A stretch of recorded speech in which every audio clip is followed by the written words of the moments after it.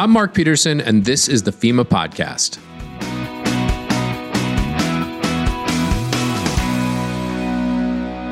If a massive flood, earthquake, or severe weather event impacted your town tomorrow, would you and your family be ready? What about your pocketbook? A recent survey by the Federal Reserve shows that nearly 50% of Americans would not have enough money to cover a $400 emergency expense. If you lost everything, consider the cost to temporarily house, clothe, and feed your family for up to a week. Could you do it?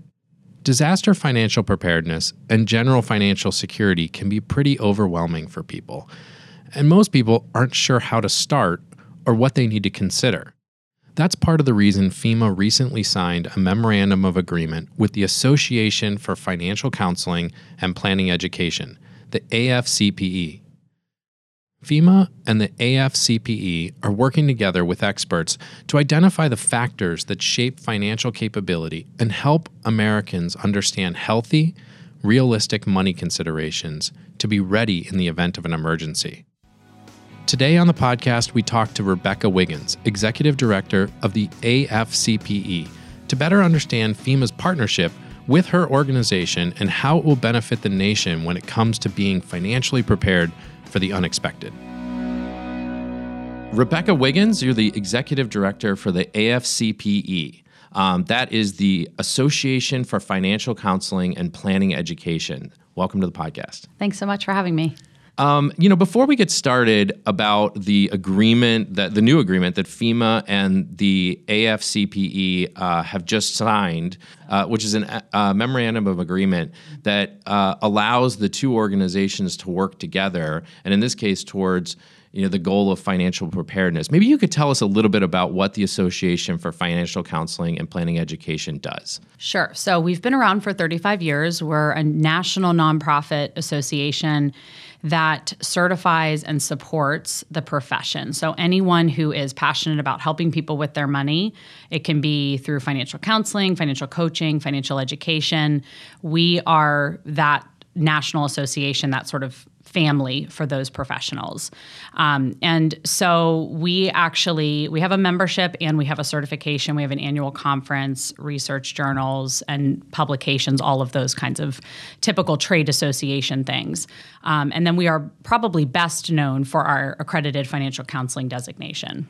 So that accredited financial counseling designation, are those typically like accountants or financial planners, those type of people? Or no, they're really more on the counseling and education side. So preparing people for a financial planner is the best way to look at it.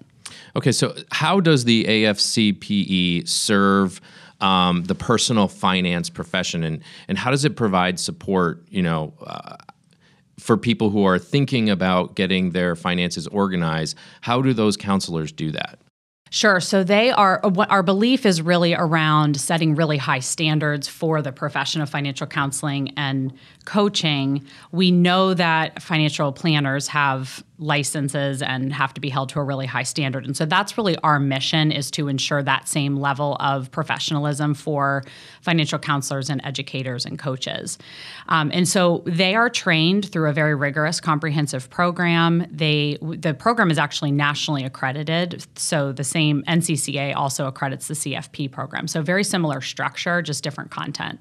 And it's very focused on everything from financial counseling, debt management, financial basics in financial management, saving, investing, a little bit about insurance, estate planning, and retirement from that education lens, so that the professional really can take that client and meet them where they are, and it's not a prescriptive approach. So they will be able to really look at what the client's goals and needs are, and then look at that entire financial life cycle to be able to help guide them a little bit better.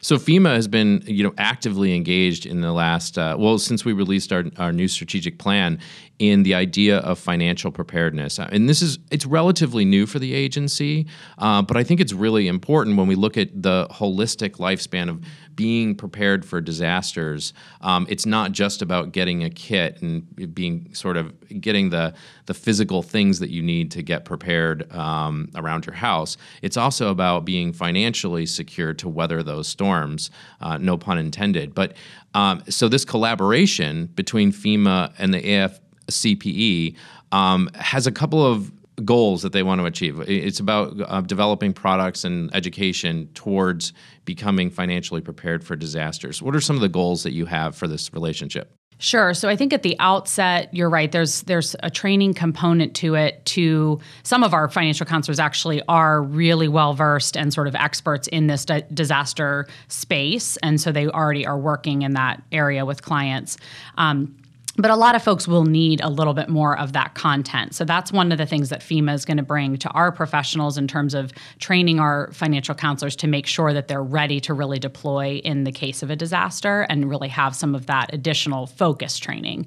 And then that's really the goal, is to be able to get our AFCs to be helpful in that time of need and be able to, deploy into areas where someone might really need to sit down with a financial counselor and figure out, in the midst of all of this chaos and stress, what do I need to do to get, my finances back in order? Who do I need to contact? All of those sort of initial steps that you're going to need to take. So that's one of the biggest goals, is really just building out a network of people that can be helpful.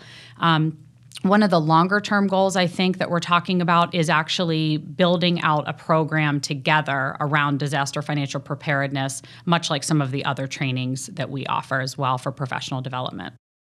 Okay, so that's interesting. So you're actually thinking about this potentially being sort of an active assistance group after a disaster. Absolutely, yeah. In that case, after you develop sort of that curriculum that is more focused on, I guess, post-disaster, or is it pre-disaster and post-disaster? Pre and post, because I think that preparation for would be really useful. But obviously, there's times where the disaster strikes, and you still need that kind of, what do you do in those initial moments and hours and days? So it'll be a little bit of both. Okay, so tell me a little bit about the difference between a certified financial counselor and a financial planner. Sure. So this is a really common misconception, so I'm glad you asked the question. A financial counselor is really focused on financial education from a counseling lens, or coaching, because we have people who sort of do a couple different techniques. Counseling is going to go a little bit into the underlying issues of money management. So there's emotional ties to money. I mean, if you think about your life, you have life goals, and then those things are tied to money. They have some sort of dollar amount to them, whether that's the way you want to retire, or, traveling the world, or sending your kids to college, or whatever. There's a life goal. There's something attached to that that's emotional, and then it has a financial implication. And so on the flip side, when things are sort of going awry, or there might be some dysfunction in the money management, there oftentimes are some underlying emotional issues or baggage or different things that you brought from the way that you grew up around money. And so counselors are trained to be able to go underneath what's maybe on that balance sheet, and can look at what are some of the habits or trends that they're seeing, and what are those underlying emotional issues. So that's one thing. And not to say that sometimes financial planners can do that as well, but our program really focuses on the basics, on getting people out of crisis around whether it's debt or credit issues, and anything related to money problems, really. And so they're helping them establish good financial habits, but it's also about helping people understand, because I think most of us were not trained around financial education in school, and that's a whole other podcast. That's a whole other issue about why that should be a core concept in most schools, or all schools around the country. But there's also a shame that comes with, being an adult and maybe not understanding some of the differences between different investment vehicles, for instance, or how much money should I be saving for retirement. And so there's a little bit of maybe a lack of wanting to ask for help. And that's really what our professionals do, is help people. It's not about shame. It's about understanding what your particular situation is, and then being able to get yourself onto a path that meets those life goals that you had. And when you're at a point where you're out of crisis and you can really start saving and then looking at investing, that's when you would refer to a financial planner who really understands all of the intricacies of investing money. So what do you think are the biggest limiting factors there as to why people aren't sort of financially organized? And I guess part of that is also being financially prepared for disasters. You know, you could have money set aside for the potential of a disaster, but also just being organized in your own finances is at least one step towards that preparedness, right? So what do you think are some of the factors that people have that cause them not to get to that point? I think a lot of people are just overwhelmed. I think we have so many things on our plate. We have, I think there's also an issue of, I have to get through today, so tomorrow is a little bit of a luxury to think about, whether that's saving for retirement or trying to get your financial house in order to prepare for a disaster.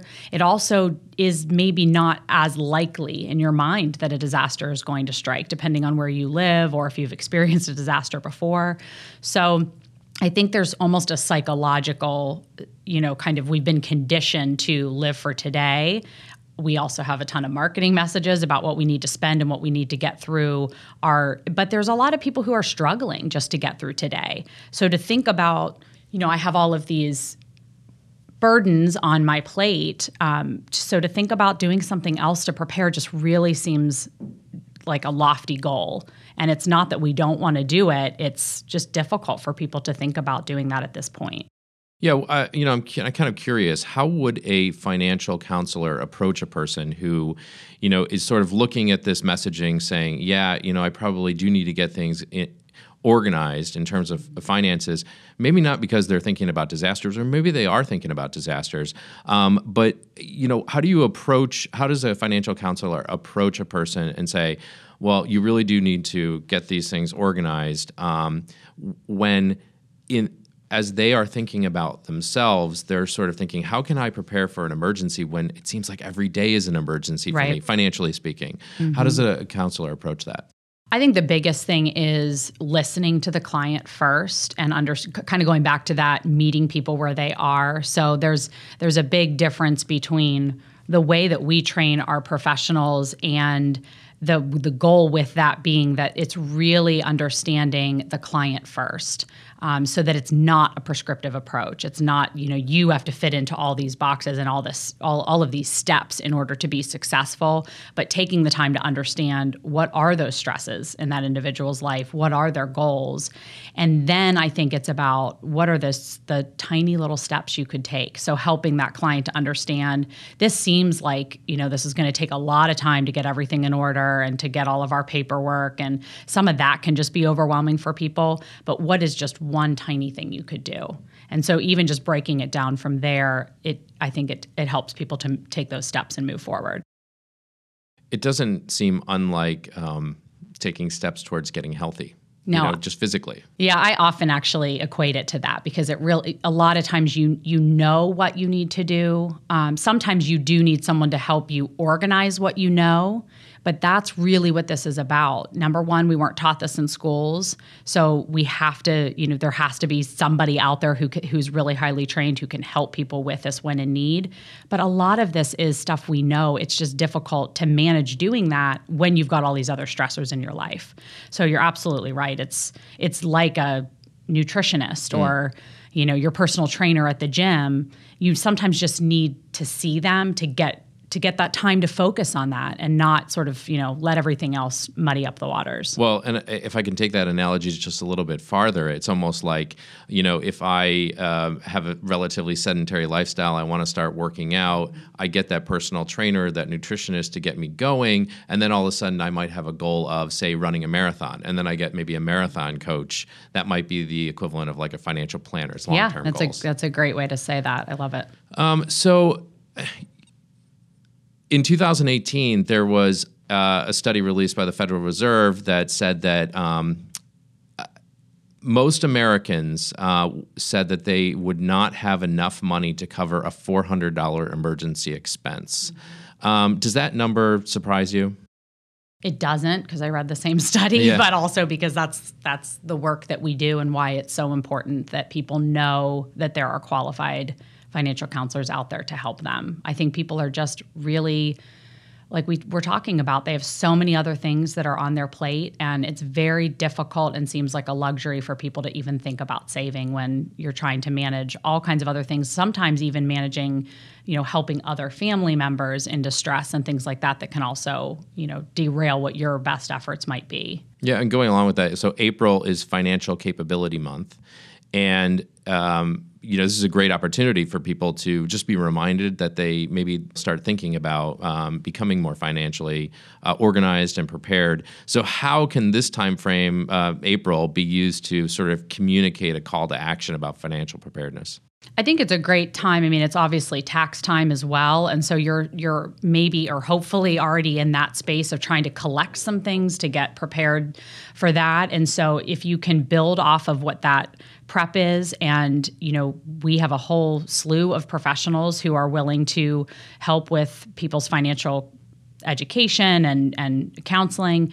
And so I think it's a great time to sort of, get organized and then take those baby steps. It could just be looking at what your spending is and start building out a realistic spending plan, something that you're actually going to be able to stick to, and it's not so restrictive that you can't ever go out to lunch, or you can't do those things that are going to creep up and then sort of derail. Just like we were talking about with, nutrition. Sometimes people just throw the whole diet away because that one day that they ate cake, It's sort of the same mentality. It's about how to create those incremental changes in your life. And so it could just be looking at your spending, getting some things organized, trying to put together a plan. It's not going to be perfect. It's something you're always going to have to come back to and keep changing and tweaking. But even just starting with, what are my goals? What are my life goals? Start there. What do I want my life to look like in a year? Or what would be a day where I feel a little bit of that relief, where I could take a deep breath and not feel so under the gun with my finances. And so if you could look at that, and start building out what your goals are, and then maybe start getting some things organized. But you always know that you have professionals too that can help you along the way, or help you even create some of those steps as well. As I was looking at your organization, there was a couple of themes that you talked about in some of your past speeches and other podcasts or YouTube videos that are out there to help people. One of the things you talked about is a continuum of care that your organization speaks to. Can you tell me about that? Sure. So the organization really is this umbrella for anyone, as I said earlier, anyone who's passionate about helping people with their money. And that can be, we define the continuum of care as financial educators, financial counselors, financial coaches, financial planners, and now there's a newer field, or a newer part of the field called financial therapy. And so it's not, we talked about this actually at our symposium. It's not one goes to the next. It's not a linear approach. It's really about building an integrative and cohesive part of the field so that you can move back and forth as things change in your life. It's a fluid model, but the idea is that no matter what your approach is, and everybody kind of looks at it from a different lens. So the financial educator is really that person who might be holding that housing workshop, or someone who's teaching a class, so typical education kind of lens. The counselor we talked about, they're going to be more one-on-one, but they're going a little bit underneath from what you would consider a counseling approach, and really underlying issues. Coaching is really even more than the counselor, client-driven. You're going to start where the client wants to start and go where the client wants to go, and it's much more like that personal training model. You're there to help, but that person's doing the work. They're coming up with the solutions, and you're really just holding that accountability. Planning, of course, is going to be much more in similar or mirroring that financial counselor, but going into the investing and really helping people with that long-term view of their financial life. And then therapy is a little bit more into the mental health space. So that's, that goes a little bit even more, but they're really from that financial planner base. And so all of them, there's some crossover, there's some areas where they're going to need each other to refer back and forth. What's interesting about AFCPE is we have people that are really from all of those specialties. So we bring the continuum of care together within the organization, which is really unique. But what we're trying to do is really say that no matter where you are in that continuum and what your area of focus is, it's really important that you have high quality training and certification so that everybody, no matter where you are in your financial life, has access to the highest level of professionalism. It's not enough to just say that's just for people with wealth. We want to make sure everybody has access to really highly trained individuals across the board. I'm guessing that generally speaking, people probably don't pursue financial help for a number of reasons. I'm guessing, one might be that maybe they're embarrassed about their financial situation. Maybe some people think, well, my husband and I both work and we're getting along and everything's fine, and it seems like everybody around me is sort of doing the same thing. It's not for me. Financial assistance really isn't. I don't need that. What do you say to people who either find themselves in a rut or maybe just aren't prepared for an emergency? How do you communicate to them the need for some sort of financial counseling? I think, first of all, it's about level setting that shame meter that, I think it's on a lot of people's plates to do. It's on the to-do list, but it's like, I don't have time for that right now. And there's work that goes into actually getting it done. It's much like diet and exercise. I know I'm going to have to start meal planning. I know I'm going to have to get organized around some of this stuff, and it takes work to even just get started doing the plan.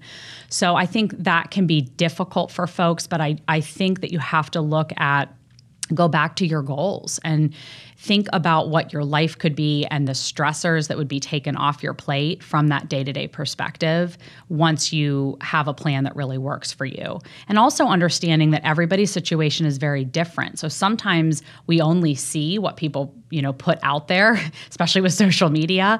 And so it's also really easy to compare yourself to other people, positively and negatively, actually, to even say like, well, I'm not so bad. I'm better than the person down the road who's, making all of these really poor financial decisions or whatever. And I think that's important too, is just to take that step back and look at what your goals are and then look at it from the perspective of what could my life be like, and hopefully taking some of that stress off so that you're really living your best life and you're not sort of clouded by all of these unnecessary stressors that you could potentially take care of with some of this work. Having worked in disaster response, many survivors are surprised at the immediate costs that are involved in disasters. And that's just from if I have to evacuate and I need to go somewhere, and maybe I have to travel some distance to a friend or relative's house, but I have to stay in a hotel. That costs money. Right. If maybe my home was damaged, and even if I had insurance, there's a cost in that first week or so that insurance is not covering it. You're out of pocket for a number of that, right, for some amount of money. Is that an issue that some of your counselors have encountered? And how do they work with individuals to start thinking about that immediate need that they don't even consider, or they think that they're covered because they have tools like insurance, but they need to consider those things? Yeah, it's a really great point, actually, because I think a lot of times we talk about the goals, like, save for retirement and what that looks like and how much money you need to be putting away for that, or the emergency fund. Yeah, 6 months of expenses, I think Right, I've heard. And sometimes, number one, that seems so overwhelming to people. Again, it's like, well, forget it. I'm just not even going to worry about that. Instead of trying to save something, even if it's not the full 6 months, just get that going.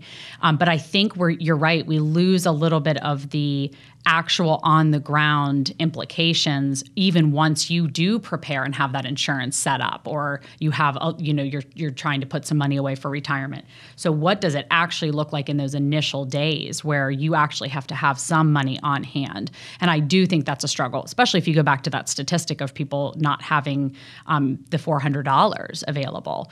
So I think that really speaks to the need for the counselors and educators I think it speaks to the need to have access to financial counselors and educators before the disaster strikes, so that that's something you can talk about with your clients, and making sure that yes, you're supposed to be putting this much away for an emergency fund, but let's talk about what do you actually need on hand just in case of a disaster.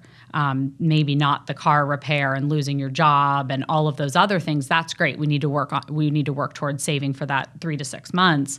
But what is it going to look like in those initial days if a disaster strikes? And so it's almost having like different tiers of savings so that you're not left out in the cold in some, type of situation where you've got to get that hotel room or you've got to have, travel money to get to where you're going in that type of incident.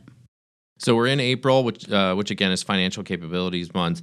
We have this new memorandum of agreement between FEMA and the AFCPE, which I think will lead to some great collaborative approaches to solving the problem of financial preparedness. What do you think the significance of a country that is financially prepared would lead to, down the road?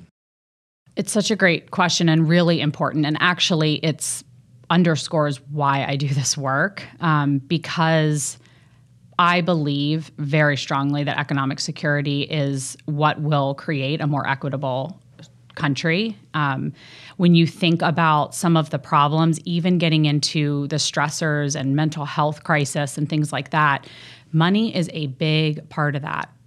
It's a big part of divorce. It's a big part of suicide. So you can, go down many different roads with what this would do to actually help enhance our country. But I think having people, it's such a stress when you don't have money or you're struggling with money. And I think that would help alleviate so much worry and stress for Americans. And then it boosts your economy because these are people that can then, save and spend and be active participants in our country in a way that when you're struggling financially, you just cannot. So there's so many implications. And I think that's what speaks to the importance of this work and what our professionals do every day.